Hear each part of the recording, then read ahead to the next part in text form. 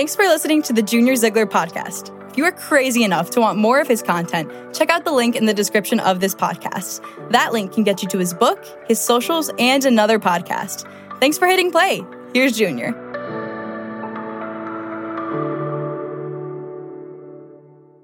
So I want to start by saying something, but I don't want you to judge me like right off the bat. Right? Now, if you do, it's okay. I'm used to it. Look at me. But just try to hang with me here for a second. My wife and I sometimes argue. I know, very shocking, like the only ones in this room. But here's where you might raise an eyebrow. I'm actually glad that we sometimes argue. In fact, I like it.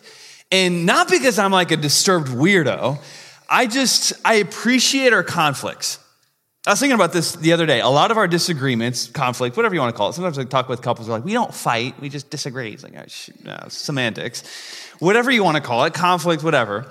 They've been a great source of growth for me. It's like a major part of who I am. And I'm not just saying this. A major part of who I am today is God using my wife to call me out on the stupid stuff that I do and then challenge me. And if I were to bring my wife up here, I know she'd say the same thing, that God has grown her through me challenging her and us pressing through conflict together. This is why one of my favorite questions to ask couples, and my wife always hates it whenever we do this. In fact, she hates it so much she stopped setting me up on like double dates with friends, which is like, hey, win-win. But I love this question. My favorite question to ask couples is, what do you guys argue about the most? That's a great conversation. It's far better than talking about like kids or work or, politics and weather. Because like what a couple argues about, man, that's a fun dinner conversation. Like now we're getting somewhere. You get to really know the couple. And so sometimes, I'll ask this, and sometimes couples will say, we never argue. We're just like so in sync. It's like, okay, well, first off, I don't believe you. Second off, I don't trust a guy whose wife doesn't call him out. So guys tend to be cocky whose wives don't call them out, and vice versa. I don't trust a woman whose husband doesn't call them out. And if you think I'm crazy right now, it's not just me. I love what Jordan Peterson said. This is in the context of relationships. He said, you want periods of peace punctuated by a good fight. Because it means you have something to offer each other and you're both growing. Now, maybe that seems highly insensitive, especially if it's like, man, I got into an argument with my spouse on the way here today. It can be like, it can feel insensitive, but let me be clear. I'm not talking about unhealthy, toxic fighting that tears apart and creates homes where kids don't want to return to. Like bad conflict makes people retreat. I'm talking about like good, healthy, mature, growth-producing conflict. It's a concept that is absolutely foreign in our society, but it's a concept that should be very much normative to us as Jesus followers. Now, you might be thinking, okay, hold on, Junior. I think you get the wrong beatitude because we just heard like Jesus say, the peacekeepers. When we talk about peace, isn't peace the absence of conflict? This is going to be so much fun. Grab a Bible. We're in Matthew chapter 5. Matthew chapter 5, verse 9. It's page 810 in the Bibles in the chairs. Otherwise, I know a lot of people use their phones and tablets. We have the Bridge app of the Bible. Also, we have a lot of notes today. So just bear with me. Lots of notes today, but I do believe that these could be life-changing. I really do.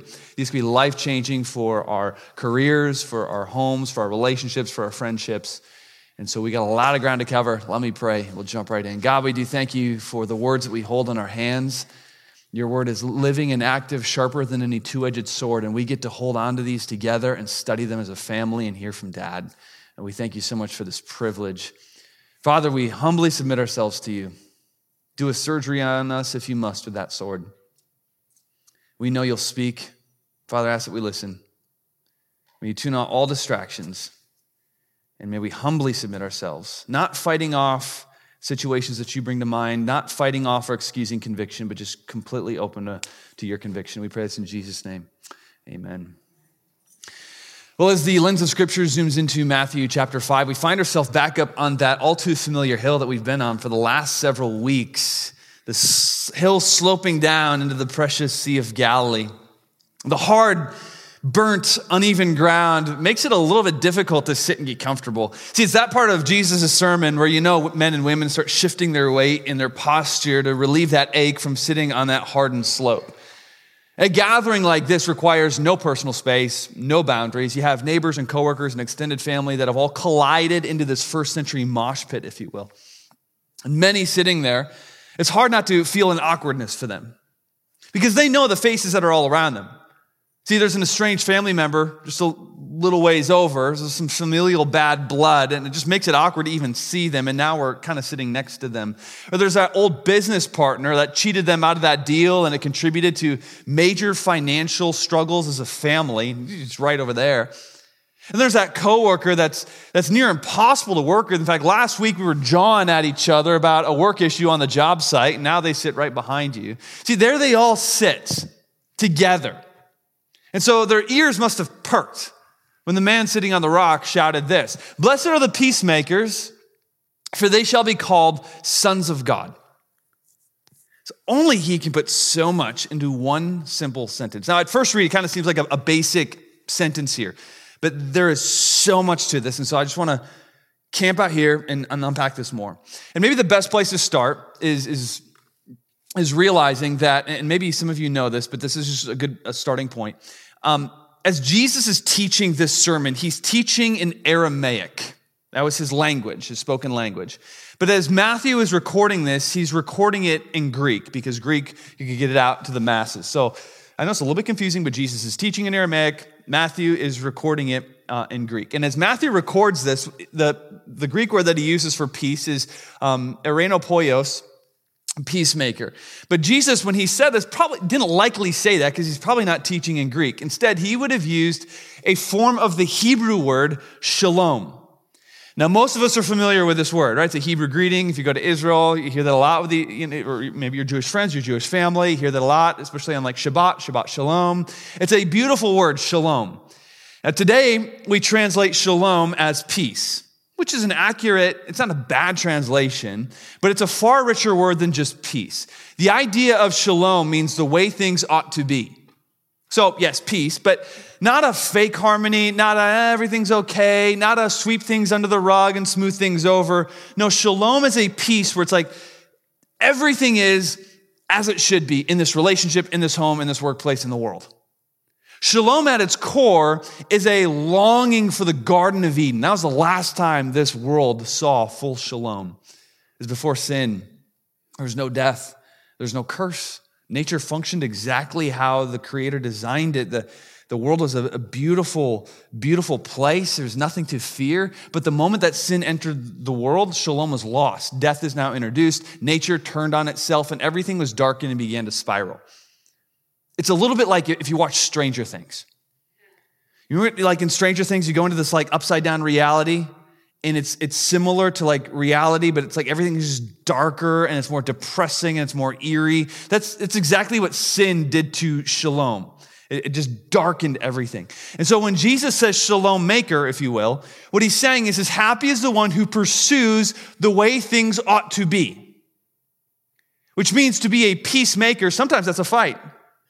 I've got to really press in here to make things the way they should be, not according to my opinions, but according to how God designed it. This is a person in a relationship or marriage, dating, friendship, who realizes this is not how things should be. We shouldn't be talking about this. This is not for us to talk about. It's gossip. It's not shalom. We shouldn't be having these tones with each other. That's not shalom. We shouldn't be making decisions like this. This is not shalom. We live in a community. Shalom is bouncing ideas off our leaders and others in our community. We shouldn't have these attitudes. That's not shalom. And they will press against what's not right to bring about what is right. A shalom maker will temporarily enter into discomfort, conflict, awkwardness in order to put things back to where they ought to be. So this means peace is not just the absence of conflict. If peace was just the absence of conflict, then Jesus would have been the worst peacemaker ever. You think about it. Look at the Gospels. Like Jesus is always battling somebody. Religious leaders, constantly calling people out on their sin. The woman at the well, the Zacchaeus, the rich young ruler, the possessed. Like Jesus always seems to be in some sort of conflict, yet he's the ultimate peacemaker because he's putting things back to where they ought to be, which long game brings true peace. See, here's the thing with this. We love this verse. Man, we love this verse. It's in some of our like grandmas, hanging in our grandma's house, like peace. Like we love peace. Peace is postable. Peace is sellable. I mean, peace, like, man, 1970s, you see, people love peace. We love this verse. We hate the application of it, though. The reason that we don't have peace isn't for lack of desire, it's for lack of doing. Like, the idea of peace is sexy. Love that. Pursuit of peace is far from it. So the big question then becomes, what does peacemaking actually look like then? Specifically, what does peacemaking look like, let's say, between those two coworkers that you have that have it out for each other? And you know what two coworkers I'm talking about, right? They never see eye to eye, and they're always trying to, find you and bring you into their side. What does it look like to bring shalom into that part of the workplace? Or maybe your marriage. Marriage started out fun and adventurous, but after a few years and after a few kids, it kind of becomes this relationship of scorekeeping and just kind of picking at each other, and you're just drifting apart. Feels like the only time you're ever on the same page as a couple is when you're complaining about somebody else. It's like far from shalom. So what would it look like to bring shalom into the home? Or you have that extended family drama, and maybe you're even dreading Thanksgiving coming up and Christmas coming up. It's like, we got that drama, and everybody knows about it, but everybody just kind of tiptoes around it, and people are tired of walking on eggshells, and so the family just isn't close. What does it look like to bring shalom into that? Because the truth is, a lot of those situations, they really weigh heavy on us. Family issues are draining. Marriage issues cut deep. Work issues are like, you kill the workflow. They make you dread going into work tomorrow. For some of us, it almost feels like we're one relational fix away from like a lot more peace. And so what happens is we'll realize that, and we're like, man, we need peace. And so we'll try to facilitate some peace. Hey, can we just kind of be done with the drama? We'll try to facilitate it. The problem is we go about it the wrong way. And so I want to give you some misconceptions about peacemaking. These are prevalent in homes, offices, churches, friendships. These are done in the name of peacemaking, often with the greatest of hearts and the greatest of intentions. You want to make peace, but they just make it worse. Peacemaking does not, number one, sweep things under the rug. Peacemaking doesn't sweep things under the rug. And maybe this seems obvious, but I want to talk about this because we're still very, very, very guilty of doing this. I have this rug in my living room. It's a cheap rug. Had it for years. Nicole wants to replace it, but I like it. It's white and gray. It looks faded, and I like it. And so some conflict in my home. We're arguing about the rug. But it's cheap, and it's, to her credit, it's cheap and it's thin, and so it'll bunch up. And so periodically, I'll have to get down on the rug and stretch it out and push the couch, to stretch it. You ever do that? Push the couch because I got to stretch out the rug because I keep tripping over the rug. Many, many, many, many offices, many homes have lumpy rugs. And of course, I'm talking metaphorically here. Here's how it often goes down. An issue will arise in the home, in the marriage, in the friendship, in the office. And maybe it's nothing too major, but it's enough to cause just some tough feelings, maybe even some resentment or some anger. But to talk about it would be awkward. To talk about it would be uncomfortable. Really don't want to enter into that conflict. So it'd just be far easier to, let's just try to move on and not really talk about it, pretend it didn't happen, sweep it under the rug. That way we can enjoy quote-unquote peace, a fake harmony. A lot of marriages, I see this with a lot of couples, pretend to be so great, but they have lumpy rugs. This is one of my friends, and I love small groups. Huge growth happens in small groups. But this is a common thing in small groups. One of my frustrations being in small groups would be it takes 6 months to get the guys to go yeah, okay, my marriage needs some work. But for the first 6 months, no, everything's great. It's come on, let's just be real with each other. You got some lumpy rugs, let's talk about that. And over time, those lumps drive wedges between people. We don't have close relationships with people where there's topics that we can't talk about. I guarantee you, the closest relationships that I have in my life, it's with people where it's we can talk about anything. But when there's those relationships where it's we can't really go there, they tend to drift. That's not a life-giving relationships. Shalom doesn't have lumps under the rug. I think about it in my own marriage or my own friendships. I need close relationships to that. There's no off-limits conversation. My wife and I can and do talk about anything. My close friends, anything. Nothing is off-limits. Doesn't mean we agree on everything, but nothing is swept under the rug. Last week, I had a difficult conversation with a friend.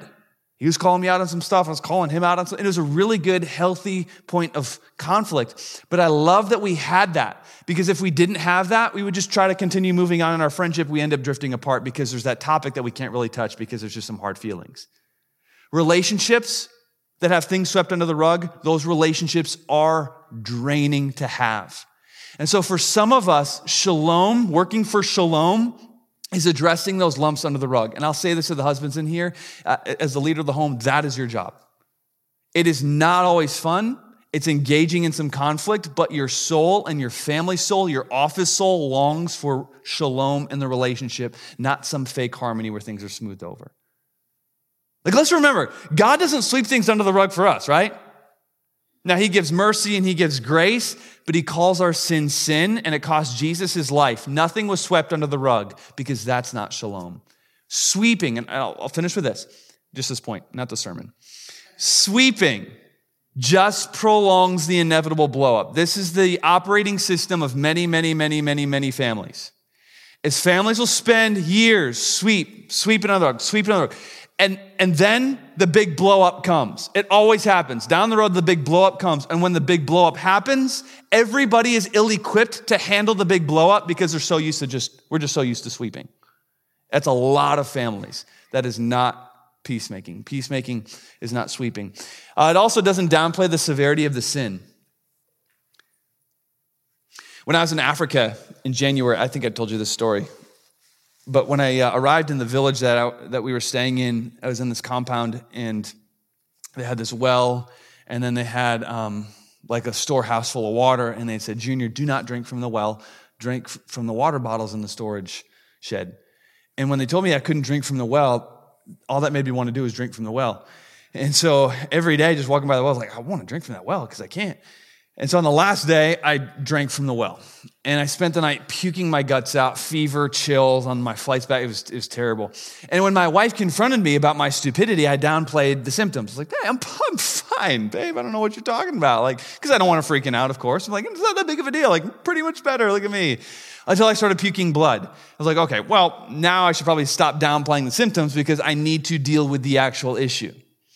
Sometimes we do this in non-shalom situations. So you have an issue arise at work, the team is soured, and there's a team member who's just killing the culture. This is often when bad managers will try to downplay the situation. So they'll have people coming in complaining, hey, we got to fix this, this isn't okay. And a bad manager will be like, hey, it's not that big of a deal, Let's just calm down, because they don't want to deal with the issue. That's not peacemaking. Peacemakers are convinced that sin ruins shalom. Sin always ruins shalom. Therefore, we can't downplay what's ruining shalom. We're only fooling ourselves. God does not do this with us. He doesn't downplay our sin. Scripture says that we were enemies of the Almighty. That's severe language. Enemies of the Almighty. Now, through Jesus, we have peace with the Almighty, but our sin was not downplayed. Next, peacemaking does not make mountains out of molehills.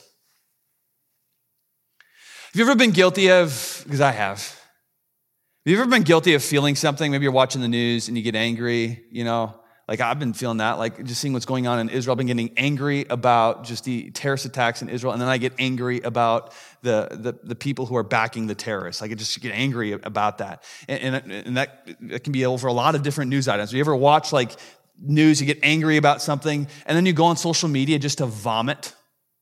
A lot of times we'll like process our thoughts and our feelings by posting. And at first it kind of feels good because like I'm going to post, vomit. It's like, I feel like I did something. Even though you did nothing, it just kind of feels like you did something. And then it triggers comments and it elicits all these social media fights and all this division. Now you got grandma who doesn't even watch the news arguing with Aunt Susie. And it's just like this big blow up. Suddenly the the issue that you had, which was a real issue, is a far bigger issue. And it's this dumpster fire. You didn't mean to, but what you did was you made a mountain out of a molehill. Nobody ever says, I'm going to take this molehill and make it into a mountain. Nobody does that. Nobody does it intentionally, but we do it because it feels good to vomit the emotions, and then we have a mountain of vomit. This happens in offices and teams all the time. Usually it happens this way. The boss will say something. And maybe it's a little insensitive, but it shouldn't be that big of a deal, like kind of get over it type of thing. But your coworker can't shake it. Your coworker's upset. So they come to you in your cubicle and they kind of chit-chat. You chit-chat and you love your coworker and you're a nice person. So you validate their anger like, yeah, I know, I probably shouldn't have said that. And I get it. I get why you're upset. And then they leave your cubicle no better off. Actually, they're far worse than before because they were just a little bothered before. But now that you validated their anger, now that they are angry, there was no peacemaking there. What happened? Made a mountain. It was a molehill, but us being nice and validating them made it into a mountain. The enemy plays to this all the time, and it is so common. See, we all have this proclivity, and it should be on our radar. Keep the molehills the molehills. I love it when my buddies, And they did this, they do this to me. Be like, Junior, it's not that big of a deal. Like, yeah, you're upset, but like, don't take it personally. Just take a step back, chill out. That's not what I want to hear in the moment. I'm angry. I want to be validated by my anger. But I love it that I have my friends say, no, just keep the molehill, the molehill. Those are good friends. This is what Jesus does. I love the story of James and John, two disciples or brothers, and they get mad about something, and somebody offended them, and so they go to Jesus, and they're like, Jesus, let's rain down fire. Let's make a mountain of fire. And Jesus says, stop. In fact, Jesus even pokes fun at them, calls them sons of thunder. He's like, I'm going to give you guys funny nicknames right now. Like sons of thunder. And he just calms them down. He says, I'm not going to validate your anger. Just knock it off. We'd be good to take his lead on that. Peacemaking also does not adopt the offenses of others. This is a huge, I know millennials get a bad rap, but this is a big thing among millennials. It's my generation, so. But this is really anybody. This is very, very common today. So here's the thing. I bet you that there is someone that you struggle with, and maybe it's at work or it's in your family. Maybe it's even in this church. Maybe it's me. But there is somebody that you struggle with. You don't really like them, and you might not admit this, but you don't care for them, not because of your interaction with them, but because of your friend's interaction with them. Have any of those relationships? Like, I am mad at you, not because of this, but because of that. So I don't really know what happened here, but I'm going to adopt my friend's offense, and now I'm going to be mad at you as well. So common. It's like with my girls. A few weeks ago, someone was poking fun at my daughter's glasses, which is like, okay, it's like a molehill. You know, I tell my girls, like, sometimes that's boys. You know, girls, I used to make fun of the pretty girls too. I shouldn't have, but like, let's not like get all bent out of shape. And my daughter was bothered. She's very self-conscious about her eye and her glasses, and I get it. Well, her sisters are just as offended as her. So my one daughter told me on the way home from school, she's like, anytime I walk by his locker, I stick my tongue out at it. Okay, well, baby, that's dramatic. I appreciate you having your sister's back. Like, come on, that's not shalom. But we do this on a grown-up scale all the time. And it's just as silly. I'm mad at you because my friend's mad at you. Okay, come on, this isn't middle school. Let's grow up. People today are so easily offended, we don't need to adopt each other's offenses to add to it. And in today's day and age, a lot of times we adopt another person's offense when they're not even offended. It's like, I don't know if you were here when I had said that I don't like chai. If you remember that. I said, I don't like chai, which I said chai tea, but I guess chai means tea, so it's really saying I don't like tea. But I was like, I don't like chai tea. Somebody got very angry and came up to me and said, you're a racist. I was like, what? I said, yeah, you're a racist because you don't like chai tea. Chai is from India. It's like, what does that matter? It's like, you're a racist against people from India. I said, no, I'm not. I don't like chai tea. And she said, well, I'm just glad I didn't bring my Indian friend to your church. I said, well, honestly, if you would have brought your Indian friend, they probably would have been like, I don't like chai tea either. Like, they're not offended. I can almost guarantee you, like, that's, what do we do? You know, again, adopting offenses, that's not even an offense from somebody else, but now I'm going to be angry with you because I'm going to adopt what's going on here. Don't adopt the offenses of others. All right, we've been negative this whole time. Let's be positive. What does peacemaking do? Peacemaking does keep circles small. It does keep circles small. This is the number one thing I try to remind myself in the middle of conflict. Keep the circle small. Keep the circle small. Because when we're fired up or when we're hurt, it feels really good to get validation. So if I'm hurt, I want to tell people, I want to bring more people in because the more people that take my side and validate my feelings, the better I feel about the feelings I feel. So then all of a sudden I have this large circle. 95% shouldn't even be involved. This is one of the things that I say to people when they try to bring me into something that I shouldn't be involved in. Like, hey, Junior, this happened. Let me tell you about this. And I'll say, hey, I love you. I'm a big believer, though, in small circles. And I really believe it's best for you and for my mental health, honestly, but best for you for that to stay a small circle. So I'm going to pray for shalom in that situation, and I hope that you go about that correctly, but I'm not going to join that circle. I'm just not a believer in growing the circle. So when there's two people in your office, they just have it out for each other, keep the issue between those two people. The solution is between those two people, not a larger group. No teams, no taking sides, no bigger circles. So now sometimes a mediator is necessary, sometimes counseling is necessary, but don't use that as an excuse to justify growing the circle to look for validation. And a lot of times we'll do that. It's like, I got to, process my thoughts. I got to bounce some ideas off other people. A lot of times it's just an excuse to grow the circle. Peacemaking doesn't bring more people in. There's a story of Jesus with the woman caught in adultery. Remember the story? And everybody has rocks and they want to stone the woman caught in adultery. Everyone has something to say. Jesus shrinks the circle down to just him and her. I love that. Peacemaking shrinks the circles down to those who need to be involved. Keep the circle small. Next, it starts on common ground. Peacemaking starts on common ground. This is where peacemaking starts. And this is wisdom. This is tact. And I will say this takes high emotional intelligence to be able to function and navigate this when you're feeling strong feelings. But this is where we start. So for example, I tell people who hey, I got this marriage issue. I got to have this difficult marriage discussion. I don't really know how to navigate this. Let's say, here's a great place to start. You go in, not guns blazing, and you just say, hey, we want to have a good marriage, don't we? We want to have a fun marriage, right? We can come together on that. It seems like a simple statement, but it's a massive statement. Because now we're coming together to enter into conflict instead of coming in at each other guns blazing. Hey, we want a good office, don't we? We want a healthy culture in our office, right? We want an office where people want to come into work, don't we? We can start there.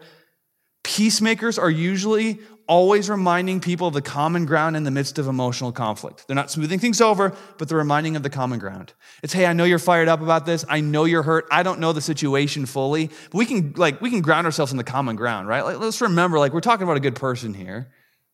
See, we tend to hyper-focus on the things we disagree about, especially if we're in family, because in family, kind of feel like we always have to agree on everything.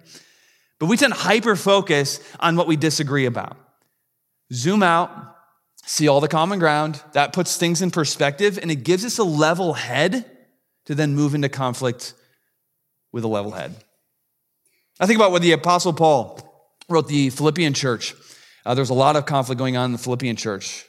Paul points out that there was two women, Euodia and Syntyche, who were kind of at each other, and everybody's in the church is taking sides.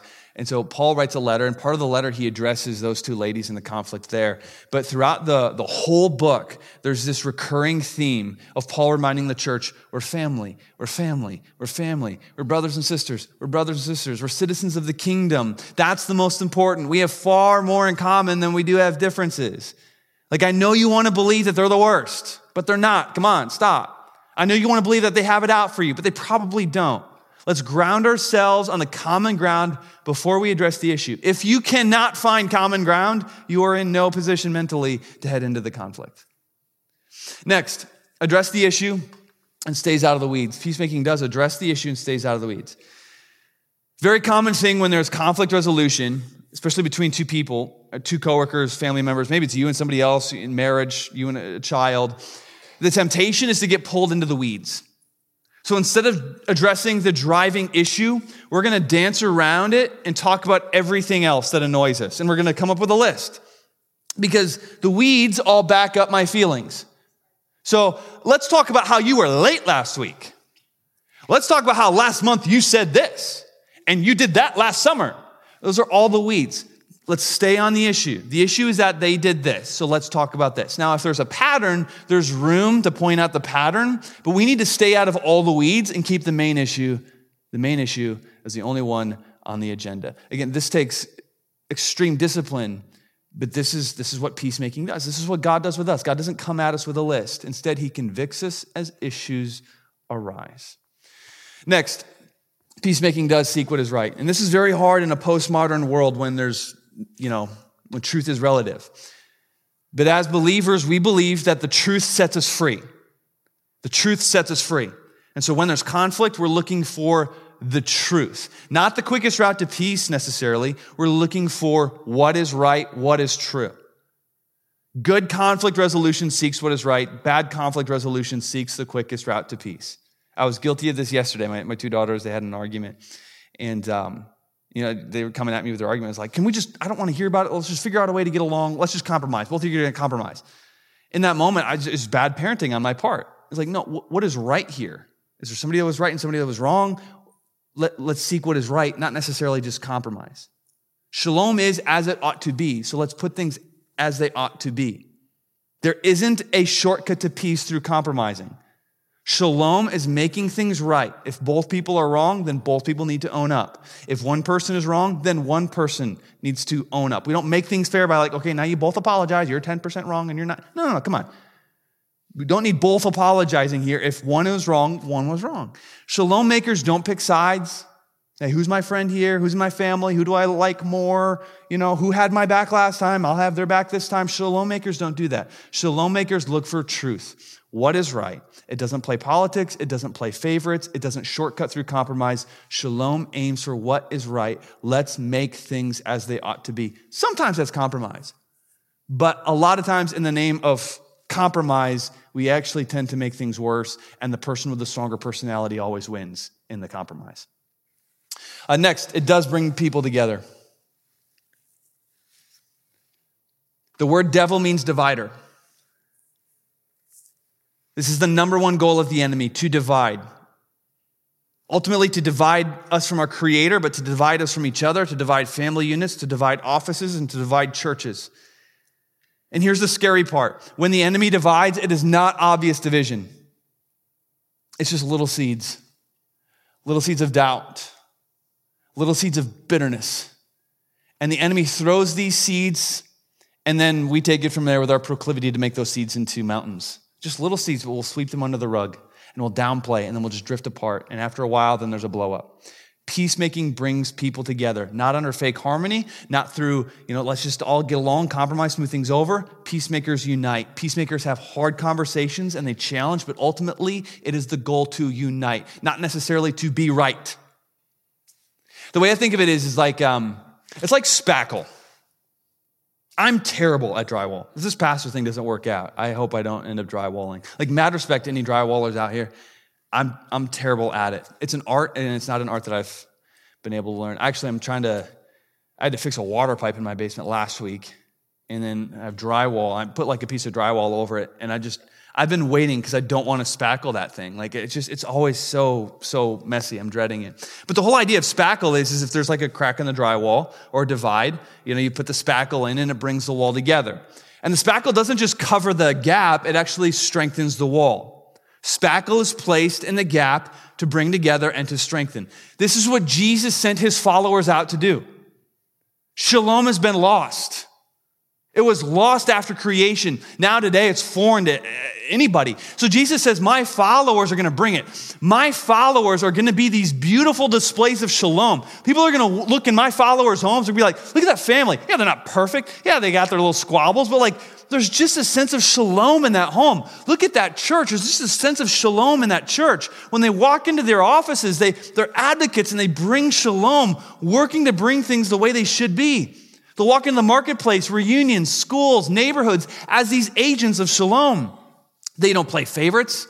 They don't compromise when they shouldn't. They're not cowards in the midst of conflict. They don't sweep things under the rug. They focus on common ground. They bring people together. They look to have right relationships, and they are courageous in conversation. That is what this world needs. It needs peacemakers.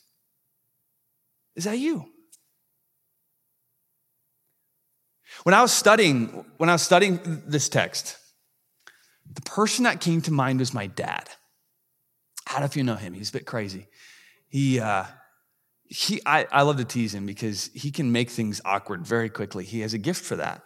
And now that he's getting old, he doesn't have a filter, which makes it even more fun. And I love him very much. And I love to tease him, and he teases me more. But my dad is the kind of guy where, like I said, he can make things very awkward, and he doesn't mind awkward situations. In fact, if there's an awkward situation, he tends to run to it.